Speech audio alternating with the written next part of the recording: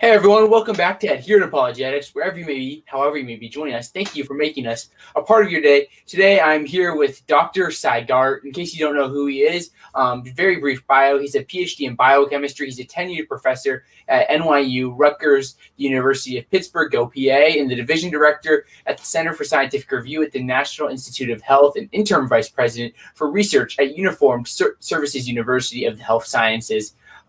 Dr. Sai has also done a bunch of peer-reviewed papers, written a few books, including his most recent book, The Work of His Hands. Dr. Sai Gart, welcome back. How are you doing? Thanks for having me again. I'm doing well. I'm really looking forward to this. It's going to be a really interesting conversation. We have this new argument from biology, something that apparently is brand new.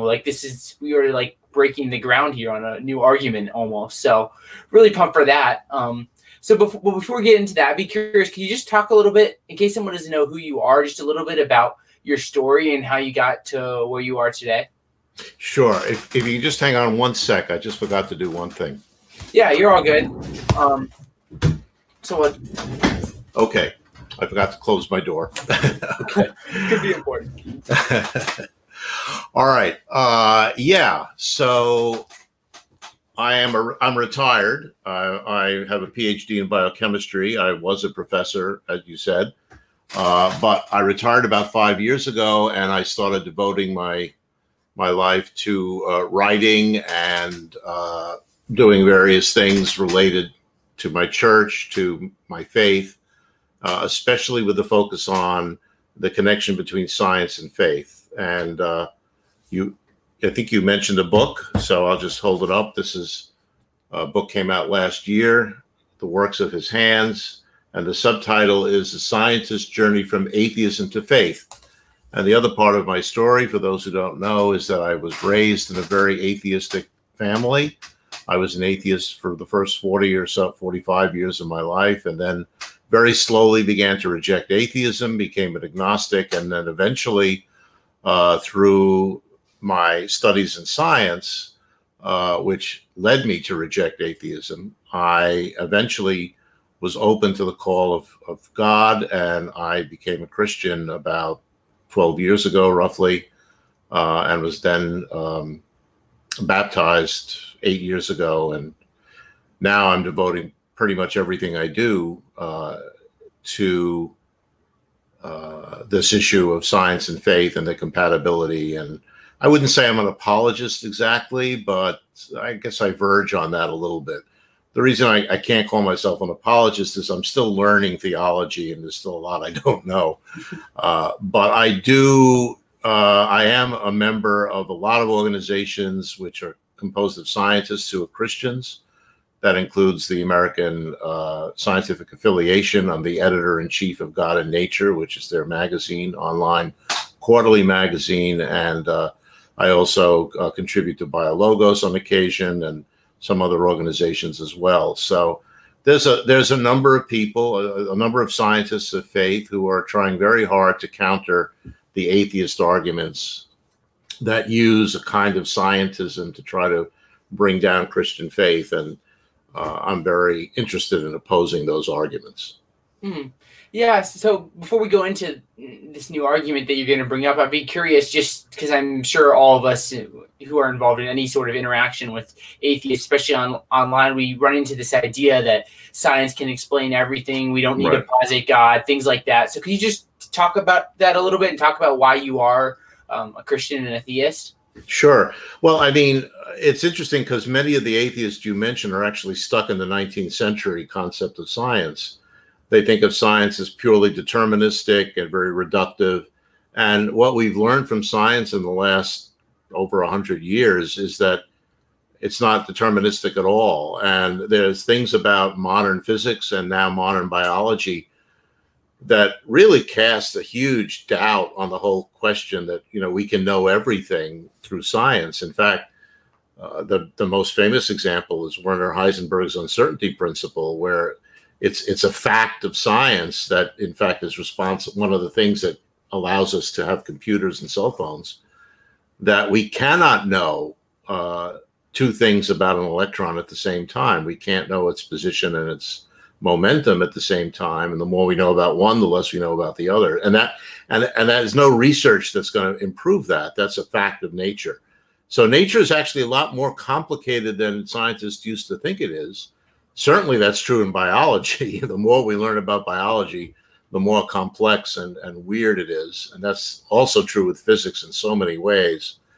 So we now have a lot of arguments from science that are favoring the existence of God. And the atheists are going crazy with that. They deny it left and right, but their denials are really hollow. And actual scientists, whether they're religious or not, know that the universe is far more mysterious than anyone ever thought it would be. And so I think that's a message that should go out to people, because there's still a lag. There's still people who think, well, science is facts and makes sense and is rational, and religion is not rational and doesn't make, and that's just wrong. There's a lot of faith involved in science. We have to believe certain things until they're disproven. And when they are disproven, we have to change everything. So that's good. And, there's nothing wrong with that. It doesn't mean science is wrong, but that's the way the world is. And so, I firmly believe, and this is one of the principles of everything I write, is that there's only one truth, which is the truth of God, God's truth. And we're trying to learn it through scientific investigation and through, reading the Bible, and then trying to do scholarship and understand what the Bible is saying and how it says it. And those two endeavors are both very difficult. They're not easy to do. They take a lot of work. So, that's my main point, the point I try to get across. And I can sum up what's in my book and what I think in 4 words, which are in the book, and a lot of people quote it. It's science is distilled doxology. And what that means is that when you do research into the way the world works, it's the purest form of praise to the Almighty Creator that you can come up with. And that's why I like that phrase. That sort of came to me in a dream or something. I don't know. Yeah, that's really amazing.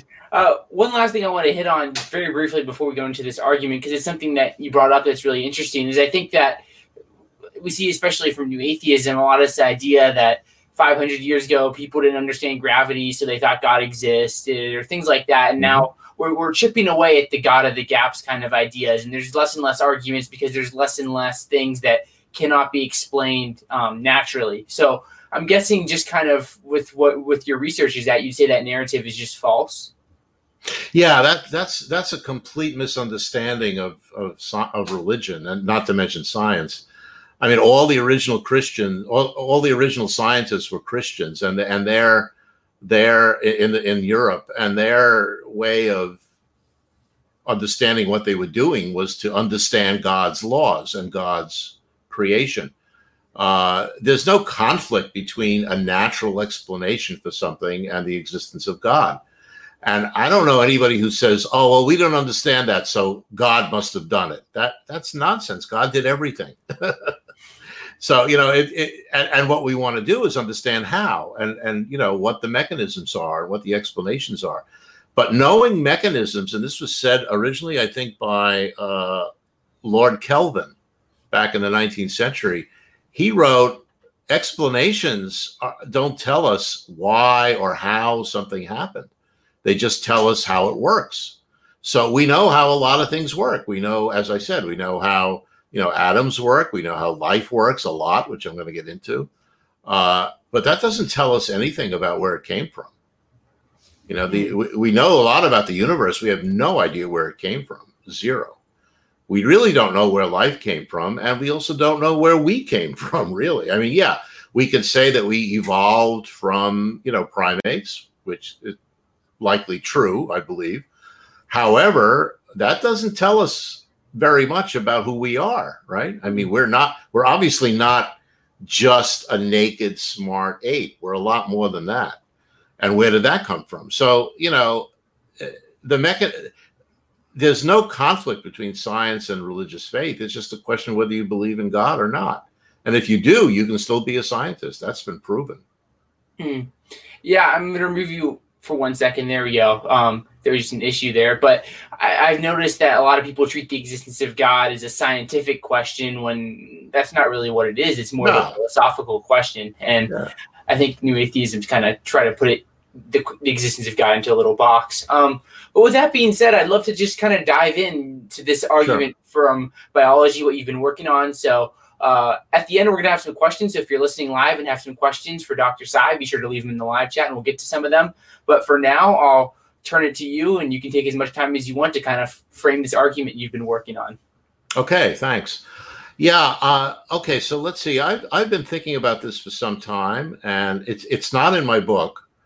I have written things and published some articles that are kind of sort of talk about a little bit, but not going into detail. And now I'm starting to think that I may have an interesting path to go into more depth about this issue. And what the issue is, it's related to the origin of life, but not directly. Well, maybe it is. Now, I should also say, and I told Zach earlier, this is the first time I've ever talked about this. I do have an article that mentions a little bit of the things that I'm going to say today that's going to be published probably next month in the BioLogos website. But this is the first time I'm really talking about it. So if I stumble a little bit, please forgive me. Because we want perfection. We only allow perfection on this. Then you got the wrong guy. Perfection ain't me. So okay. So let's start with I'll start with an analogy. Okay. Let's say a friend of yours just bought a new house and he got married and he's furnished it and he's lived there a few years and he's, you've never gone to see him yet, but you decide you're going to go visit. Maybe this is after the pandemic. I don't know. And you go to his house and you walk in and you love it. I mean, it's fantastic. There's like plenty of rooms upstairs, downstairs, nice basement.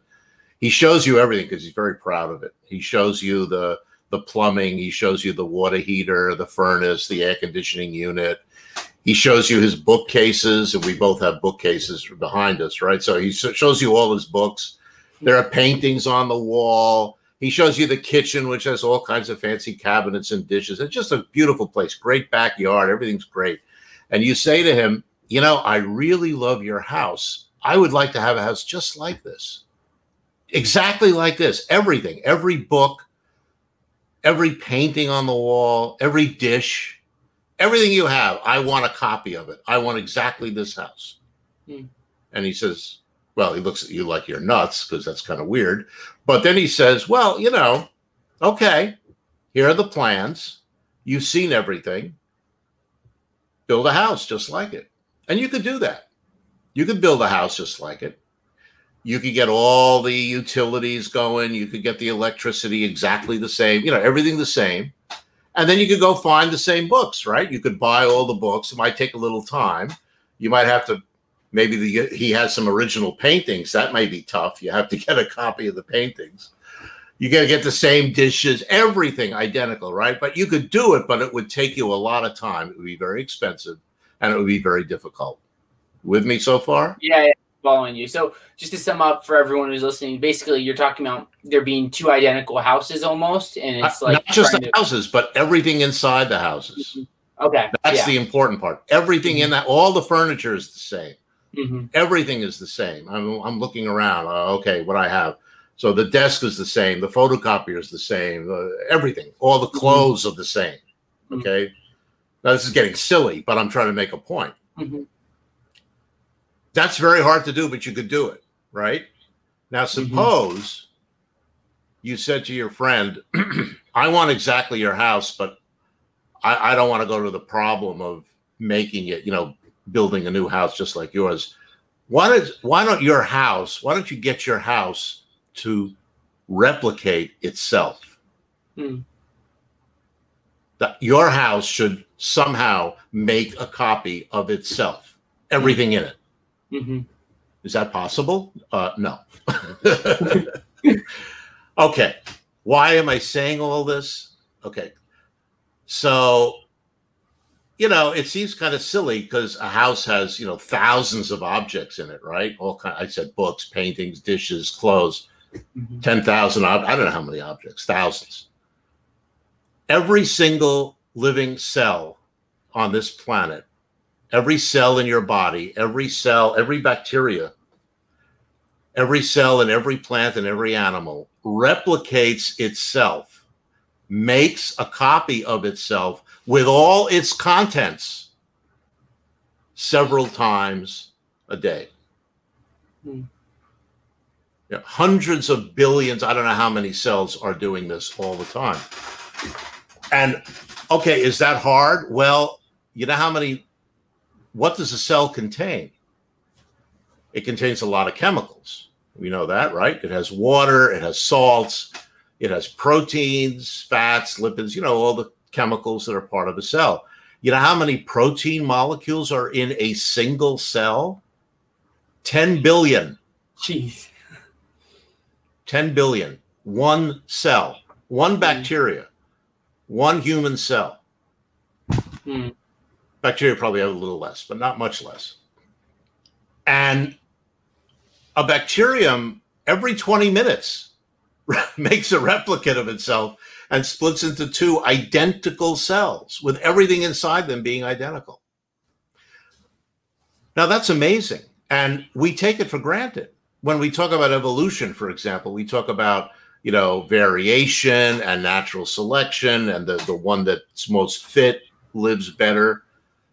But everybody forgets to say there's something else that has to go on.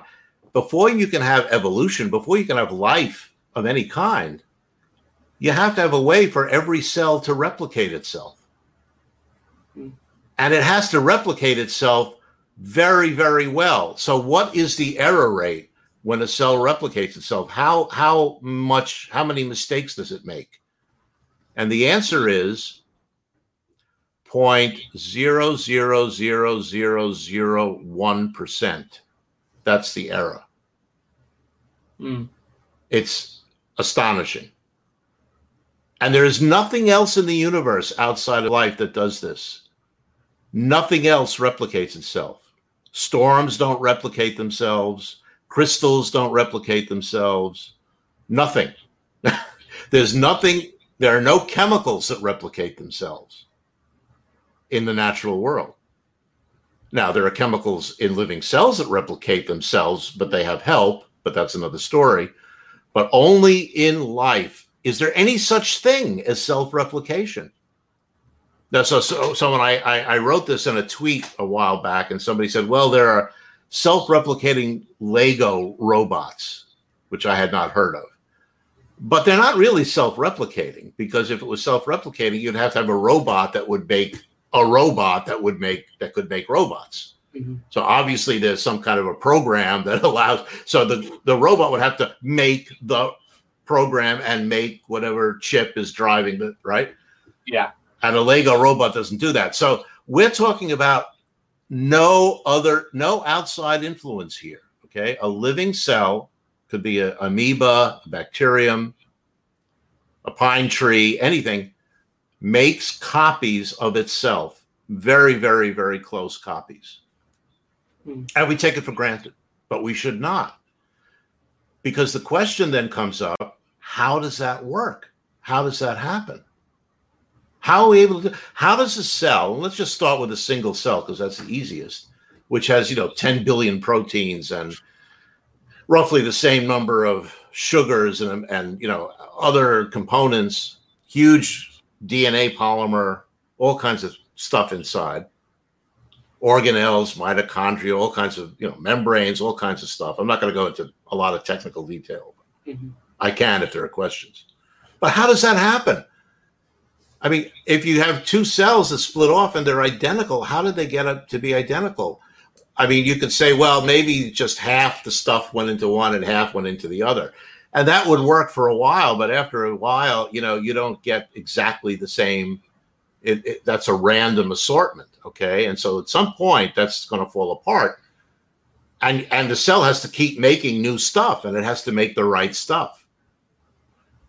So how does all that happen? How do you get replication? Because proteins can't replicate themselves. Sugars can't replicate themselves. The membrane can't replicate. Nothing can replicate. There's only one thing that gets replicated, and that's the DNA central informational molecule. That gets replicated. Very, very close to perfect. How does that happen? Well, that's a process. And what the DNA and why now, okay, so now you have to say, okay, so the DNA replicates itself. There's some knowledge of how that works. In fact, we know very well how that works. But now the question is, so okay, you have DNA that's identical in the two cells, but what about all the other stuff? The other stuff is not made by DNA. The other stuff is made by proteins, by enzymes, which catalyze reactions. So you've got to have the same enzymes in the two cells, the same proteins. And that's what DNA does. It has the code that allows the cell to make exactly the right proteins, exactly the same proteins that its parent cell had. And that's an extremely complicated process, which you can only, I can't talk to you about it because it's so complex, but there are videos about it. You have to look up protein synthesis or translation or something like that, and you'll see an amazing machinery that's truly unbelievable of these chemicals, transfer RNA and ribosome, and all these things are moving around and getting amino acids and making protein. And it's astonishing. And we don't know how that developed because that's been the case in life from as far back as we can go. And every cell, every living cell on the planet, every living cell we know of in the universe uses the same genetic code to carry the information and uses exactly the same process to make the proteins which allow the cell to replicate itself entirely. So that's the idea. Now, what does this mean in terms of theology, in terms of worldview? Well, I'm not actually sure. I'm still working on that. I wouldn't say that this is a proof of God, but it's a proof of something. It's a proof that where we are often treat life as too obviously simple. We don't think about how amazingly miraculous it is. There's no other way to put it. Am I claiming that this is an example of God did it? You know, as you were saying before, right? That this is God of the gaps? No, because we may eventually figure out exactly how this process came together, or we might not. And when we do find that out, it's very possible that one of the things we'll find out is that there are some steps in this process that happened kind of outside of the normal laws of chemistry and physics. We already know that's happened in life. We know, for example, that in evolution, that single cells, at some point, one large cell absorbed another small cell. And that's called symbiogenesis. And it's the origin of what we now call eukaryotes. It's the origin of cells that can use oxygen to get energy. And without that, we would never have had animals because you need oxygen in order to have animals. And we don't know how that happened. It doesn't happen very often. It's happened a couple of times, but not very often. So what is that? Is that an actual miracle? Maybe. Is it just a fluke, random chance? Luckily, a lucky random chance that happened. I think we're going to find a lot of those when we start looking into the early mechanisms of how this incredible process of life that we have started. We're going to find a lot of those examples. I think I already found one, but that's in a paper that's now being reviewed. So if it gets published, it'll be very nice because what I call these things are discontinuities. I didn't make that up. That's what everybody calls it. In other words, you're going along very smoothly in evolution, and all of a sudden there's a big jump, which is not explainable. We don't know where it came from. Is this, am I saying God, said, okay, do this? No, we don't know. but it certainly opens the door for miracles during this process. And I think that that's what we're going to end up. I think we're going to end up in biology finding scientific evidence for what we now call miracles. But then, of course, we won't call them miracles anymore because they'll be part of science. And that's happened in the past many times. What we now think of as what we now know as quantum mechanics, we would have thought of as a miracle until they were proven by experiments. And now we don't think of them as miracles. We think of them as established science. And I think the same thing is going to happen with biology. And probably, if anywhere, it'll be on this issue of the origin of life and the way that cells can replicate themselves. So I've said a lot. I think I'm going to stop. No, you're good. I think you did a great job kind of like framing this argument that you bring up here. A couple of things I'd love to touch up on as we go through this. First, if you could just give like a 30 to 60 second summary of this argument for someone who may be a little bit confused on what's going on. What's just a very short summary of what you just went through? A short summary would be something like this. Life has the unique ability, unique in the universe, of being able to self-replicate itself with tremendous accuracy. Nothing else can do that, not even close. And that is what allows life to exist, because if living forms could not replicate themselves, they would go extinct very quickly.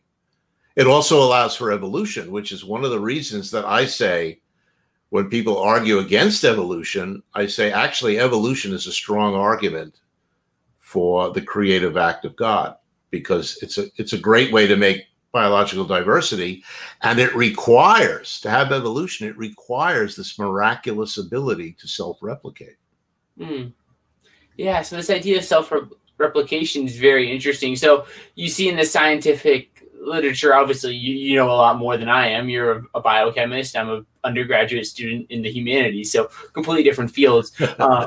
So you see no like kind of natural explanation for how this replication can occur. I wouldn't say that, because I'm sure there is a natural explanation. There always is, but having a natural explanation does not rule out God. This is the atheist mistake. Okay, I mean,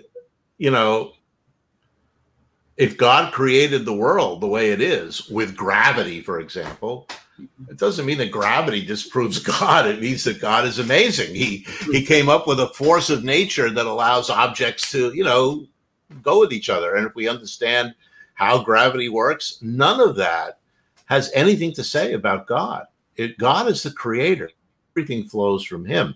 And the naturalist explanation is just a way of saying, well, now we know how he did it. That's all we're getting there. We're not proving God because a miracle happened, but we are proving God when we look into these naturalist explanations and we see how beautiful they are and how amazing they are. And that's what I'm trying to point out with biology and self-replication. It's an amazing, and usually people just take it for granted. Yeah, my kid looks a lot like me, okay? Or that dog gave birth to a dog that looks just like its parent, et cetera, et cetera. And we just say that and we take it for granted because people have known this for forever.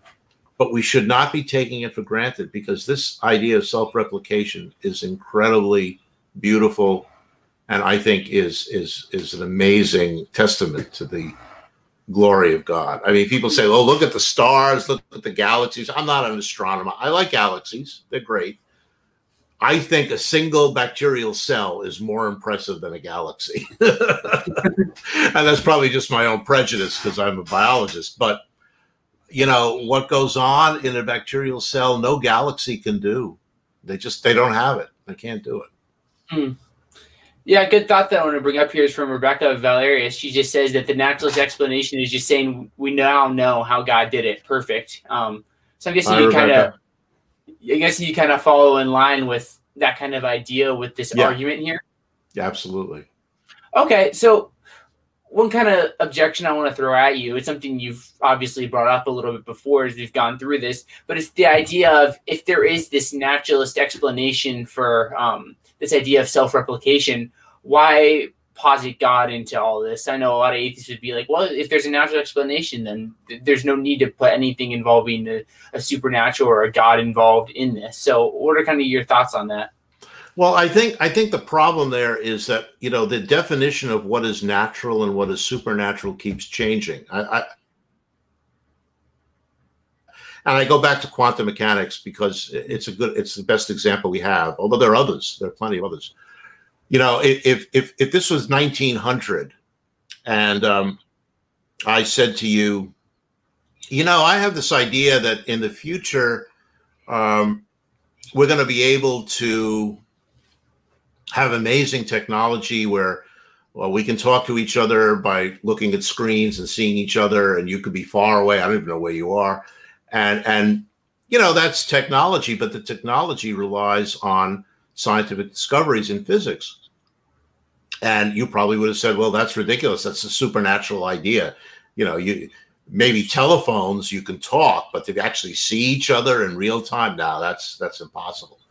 And then if I said, well, it's all based on this idea that, you know, that electrons are not really particles, they're wave functions, probability functions of where a particle may be, you'd look at me like I was crazy. You'd say, well, you're talking nonsense. You're talking supernatural gobbledygook. But it's all hard science now. Okay. Mm-hmm. So today's supernatural, or yesterday's supernatural, becomes today's natural. Mm-hmm. And the border keeps moving as we discover more and more. You got to remember that at one point, biology was not considered science. It was considered metaphysics. Mm. Because people thought, well, no, we'll never understand biology. It's so impossible. It's so complicated. We have no idea. There's chemistry, there's physics, and then biology is like, you know, economics and history or whatever. It's one of the humanities. Mm-hmm. And now we know a lot of biology. And what we're learning is how much we still don't know. It's vast how much we still don't know. Back about 20 years ago, when the Human Genome Project was working, everybody thought that humans would have like 100,000 genes because some of the lower animals and lower plants had like 10 or 20,000. Mm-hmm. So humans are so much better and so much more complex. We thought we'd have about 100,000. Everybody believed that. And I once asked Francis Collins that, and he agreed. So he believed it. And then the data came in, and we have 20,000 genes. We have less genes than a rice plant. We have less genes than some invertebrates. How could that be? That doesn't make any sense. And the reason is the genes is only the beginning. It's the way the genes are regulated, which is incredibly complex. And we are learning so many unbelievable things about how genes are regulated and how they're structured and how one gene can code for several proteins. It's mind-boggling. Mm. And this is not going to end. This keeps going on and on. In fact, in my book, I have a chapter called Science Surprises, and I talk about the fact that in modern science, whatever you're studying, you're going to be surprised. You're going to get an answer you're not expecting. Hmm. This is happening every day in cosmology. You know, who knew that the universe is expanding faster than light or whatever? I mean, it's beyond comprehension. Dark matter. What is that? Hmm. And it's the same thing in biology. I mean, everything we learn is surprising. Okay, so where is the strong border between natural and supernatural? I'm claiming there isn't one, because the more we're learning now, and this started with relativity and quantum mechanics and never stopped, the more we're learning, the more that very clear division between, okay, this is natural because there's an equation, I can calculate, I get the number, it makes sense, I can understand it because I can see it, and I can do experiment. That's gone. Now things don't make sense. Nobody thinks quantum mechanics makes sense. It's rational defying. We can do equations. We know it's real. We know there's science there. We do experiments. Not me, but physicists. So we know it's real, but it doesn't make any sense. So this whole boundary between supernatural and natural is false. It's very fluid. And so what I would predict that as time goes on, we're going to find scientific evidence for things that we now think of as supernatural. And that might include who knows what. It might include God. It might include angels. I have no idea. You know, I can't speculate on that. So it doesn't bother me. I don't like to make that distinction. I mean, the theological idea of God, the idea of God's love, of everything we learn in the Bible about Jesus and God, that's not part of science. We're not going to get scientific confirmation of that, okay? Because that's theological, that's emotional, that's human, that's, you know, just like scientism fails to describe science and it fails to describe God, it fails to describe almost everything. If you can't use scientism to describe art, or, you know, why I like some kind of music and not another, or why a certain painting is exciting and another one isn't. That's why do we have love? Why do we have emotions? Where does that come from? And, you know, there are attempts to make, oh, this is all science. It comes from evolution. But those are so weak. They're scientifically very weak. So, you know, I think that whole pattern of saying everything can be understood by the scientific method and only the scientific method, that's one of the big lies of our age. It's just simply not true.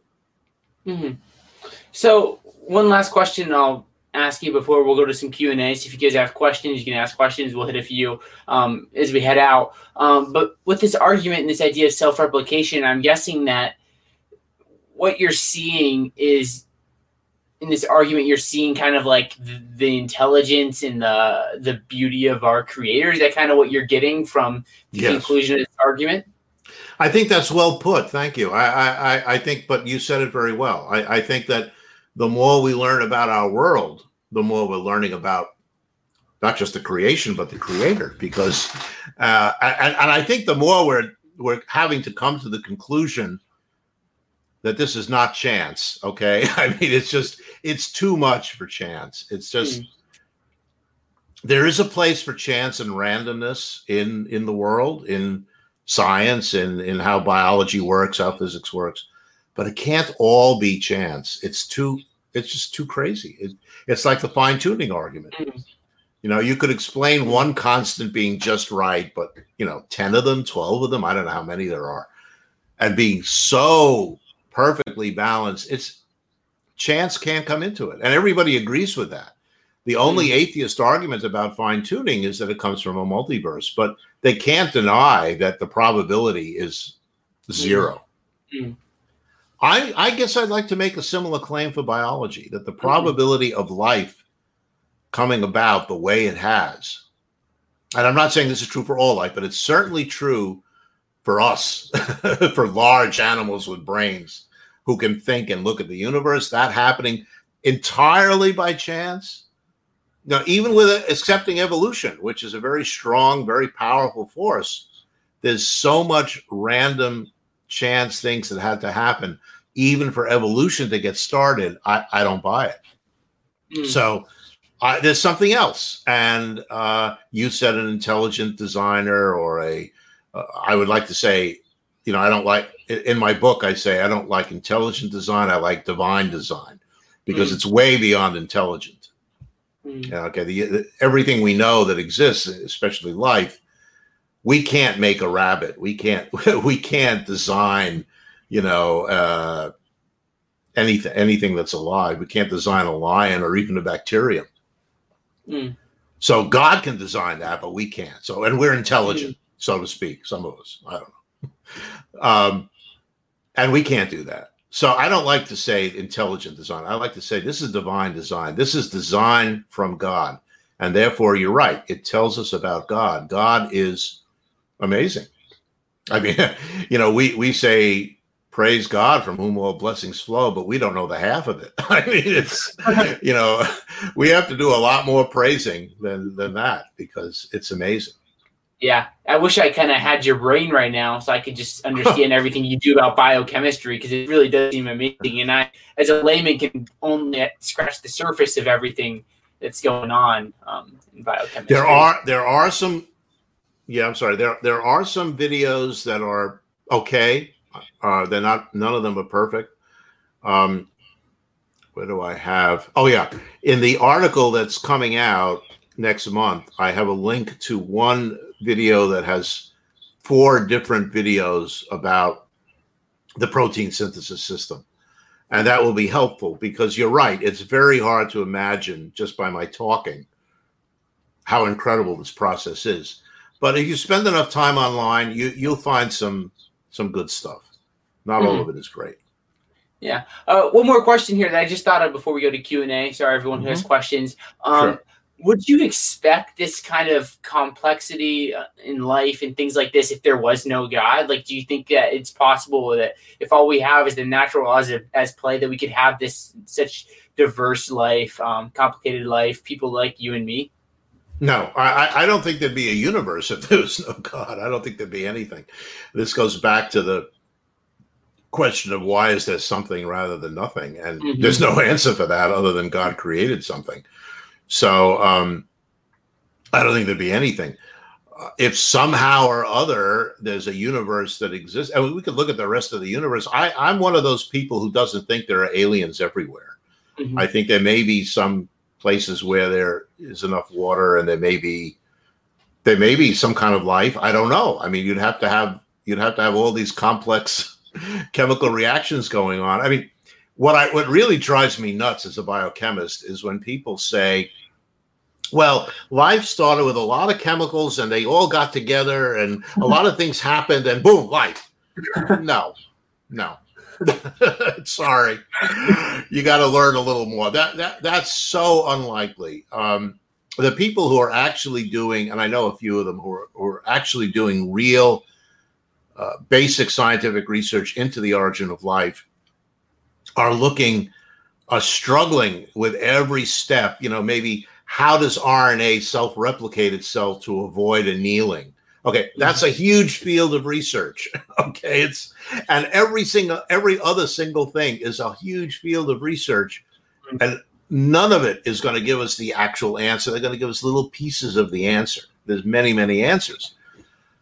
So, I get very impatient when people say, chemicals got more and more complex and then they became life. Nah, I don't believe it. But I may be wrong. And so there could be life on other planets, but I kind of skeptical. And if there is, I doubt very much that there are intelligent beings, because that requires a whole nother set. Once you have bacteria to get us, you need a whole nother set of, again, miraculous or highly non-random events that have to occur to get even an animal, even even an insect. And then there's us with our brains, and so it doesn't end. I mean, it's, to me, I don't see any problem with, basically worshiping God because of the creation that I just see all around me. That's enough. Lots of good stuff here. We'll hit a couple questions on the way out. First question is from Slam RN that says, you kind of obviously just touched on this, but if you have any additional thoughts, comment on the frenetic search for extraterrestrial life, which means scientists think that they might be able to detect if a signal received is intelligent and yet deny that DNA requires intelligence. Yeah. Hello, Susan. How you doing? I agree. That's kind of weird. By the way, the story of DNA, I have a video on my channel, just put it up a few days ago. My channel is called Faithful Science, SYENCE. And on that channel, I have a video responding to this very common atheist meme now that DNA is not information, it's not a language, it's not a code. And I found a video from Rationality Rules, very well-known atheist, from 2017, where he makes that argument. And the problem is he just got the science wrong. He doesn't know the biology, and he got completely confused as to what the genetic code is. So anyway, I had to make a response video, and she's right. This idea now that's very popular among atheists, because they're basically denying science in order to push their agenda, And by saying that DNA is not a code, they're going against every textbook, every published paper that deals with DNA.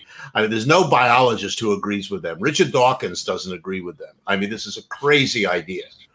And so yet they're saying it. And at the same time, they're looking for life everywhere in the universe. They think that, aliens are running around because, again, it goes with their agenda of denying the Imago Dei, of denying that humans have a special,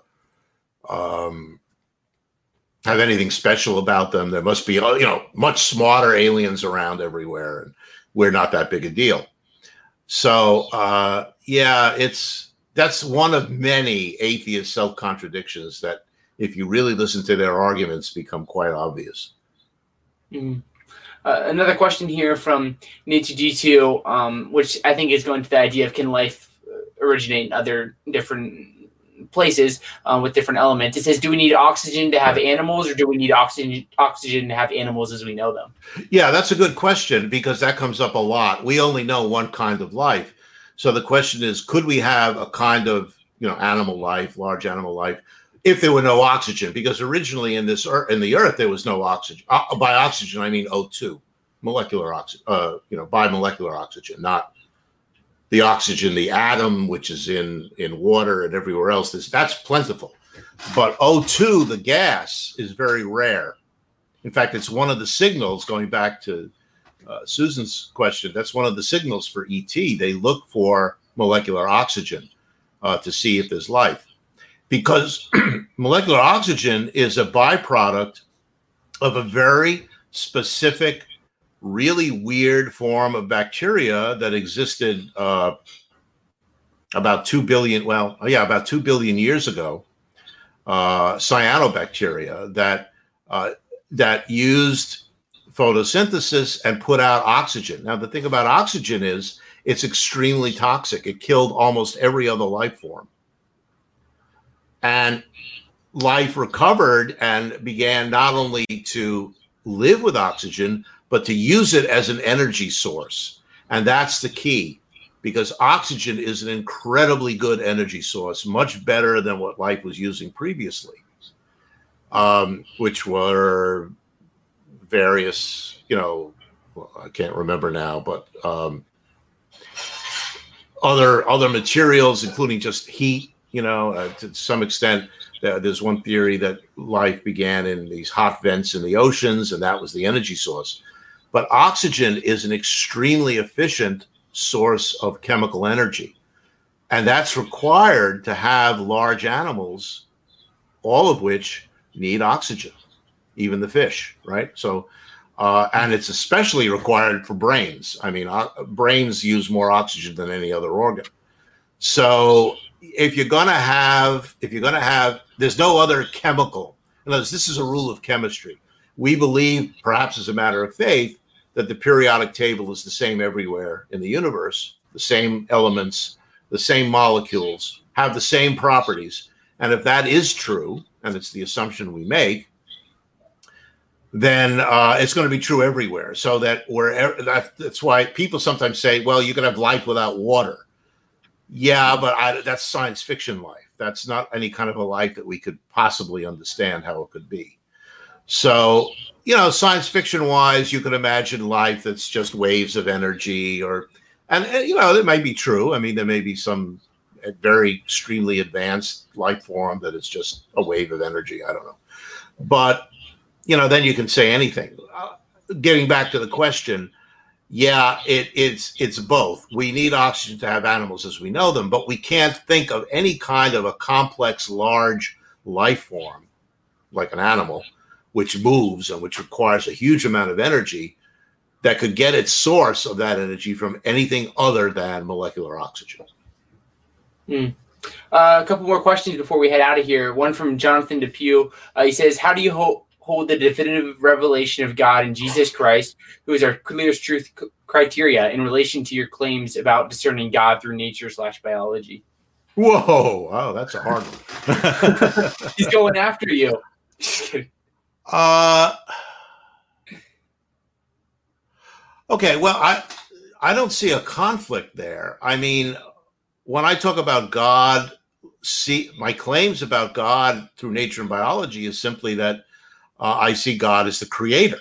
Okay, and being a creator is the same as that's the basic, to me, the fundamental foundation of what God is.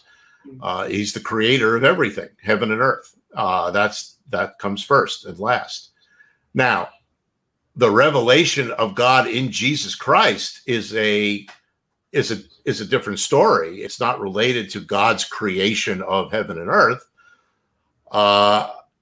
It's Jesus Christ, God coming to earth for a purpose, which was to come in the form of a man and to change the world, to transform the world. Okay, to tell us what we need to do as human beings in order to bring the kingdom of God, in order to be saved, in order to find salvation. So I don't see a conflict there, because one thing is just a claim about God being the creator, and we can learn about his creation through nature and biology and science. And the other part is, that God didn't just create the universe. Thank you, Lord.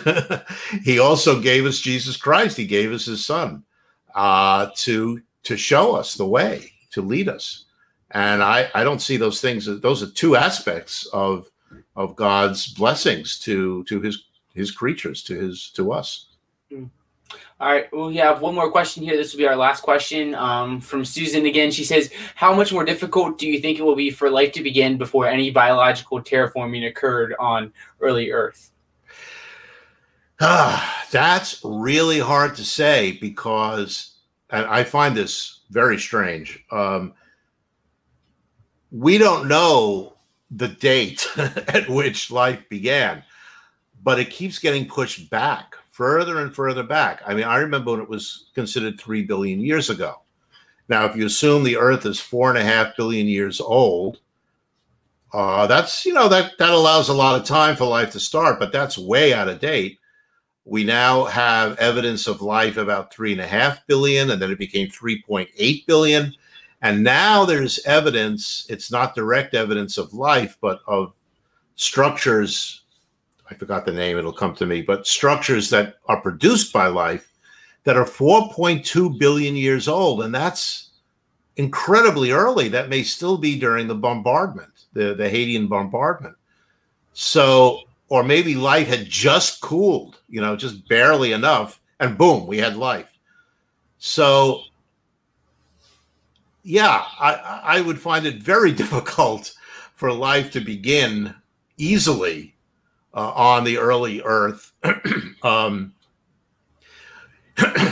see now you're asking something else. You're saying before biological terraforming occurred. Yeah, well, that's right. So the biological terraforming was there was a lot of things that life did. It didn't do that much on land, because it took a while for life to get onto land, but it certainly transformed the atmosphere. And that's what I was saying before about oxygen. These cyanobacteria were releasing a huge amount of oxygen into the atmosphere. That went on for hundreds of millions of years. And that was changing the atmosphere and also changing rocks and lots of things. Could life have begun before that terraforming? Probably it could. But, that's until we know when it started, we don't even know how to replicate or how to come up with the same environment that life had when it began. We don't know whether it was a totally reducing atmosphere, whether it was very, very hot. Who knows? We don't know where the ocean, if there are oceans yet. It's a mystery. And I find that one of the things that just, it's just one of those huge surprises that we keep going further and further back in time for evidence of the origin of life. And so who knows what we'll find out eventually. It's a good question. It doesn't have an easy answer. Lots of great stuff, Si. I really appreciate the time. Really interesting argument that you bring up here. Lots of good stuff. Do you have any kind of closing thoughts, stuff that you want to bring up before we wrap things up here? Yeah, I would just say that, as I said before, this is sort of new. I've never talked about this before. I'm kind of listening to myself as I talk to see how it sounds. It sounds okay. I mean, I think I have a lot more work to do. I did mention that I have a peer-reviewed scientific paper related to the origin of life and related to the fidelity, the accuracy of replication, that is now in the process of review. It's gone through the first round of review, and it may be accepted fairly soon, in which case I will certainly be making a big deal about that, because it has some very striking conclusions about how the origin of life might have happened. But I can't say more about it now because it's not accepted yet. But this is not an article in a magazine or even in a Christian journal. It's an article in a regular peer-reviewed scientific journal. So when atheists say to me, well, where's your evidence? I'd be able to take it out and say, here it is. So, you know, I love that question. Where's your evidence? All right. Won't get into that now. Maybe another time, you know. Another time, yeah. Well, Cy, I've really enjoyed this conversation. Lots of really interesting stuff you bring up. I encourage everyone to go follow Cy. There should be links to his Twitter and his website and his book in the description. You can also go to Faithful Science, SYENCE, on YouTube to subscribe to Cy on YouTube. Cy, thank you for the time again. Really appreciate the conversation. Yeah, thank you. Okay. Nice. Thanks for having me. Take care. All right. Thank you, everyone, for tuning in. God bless.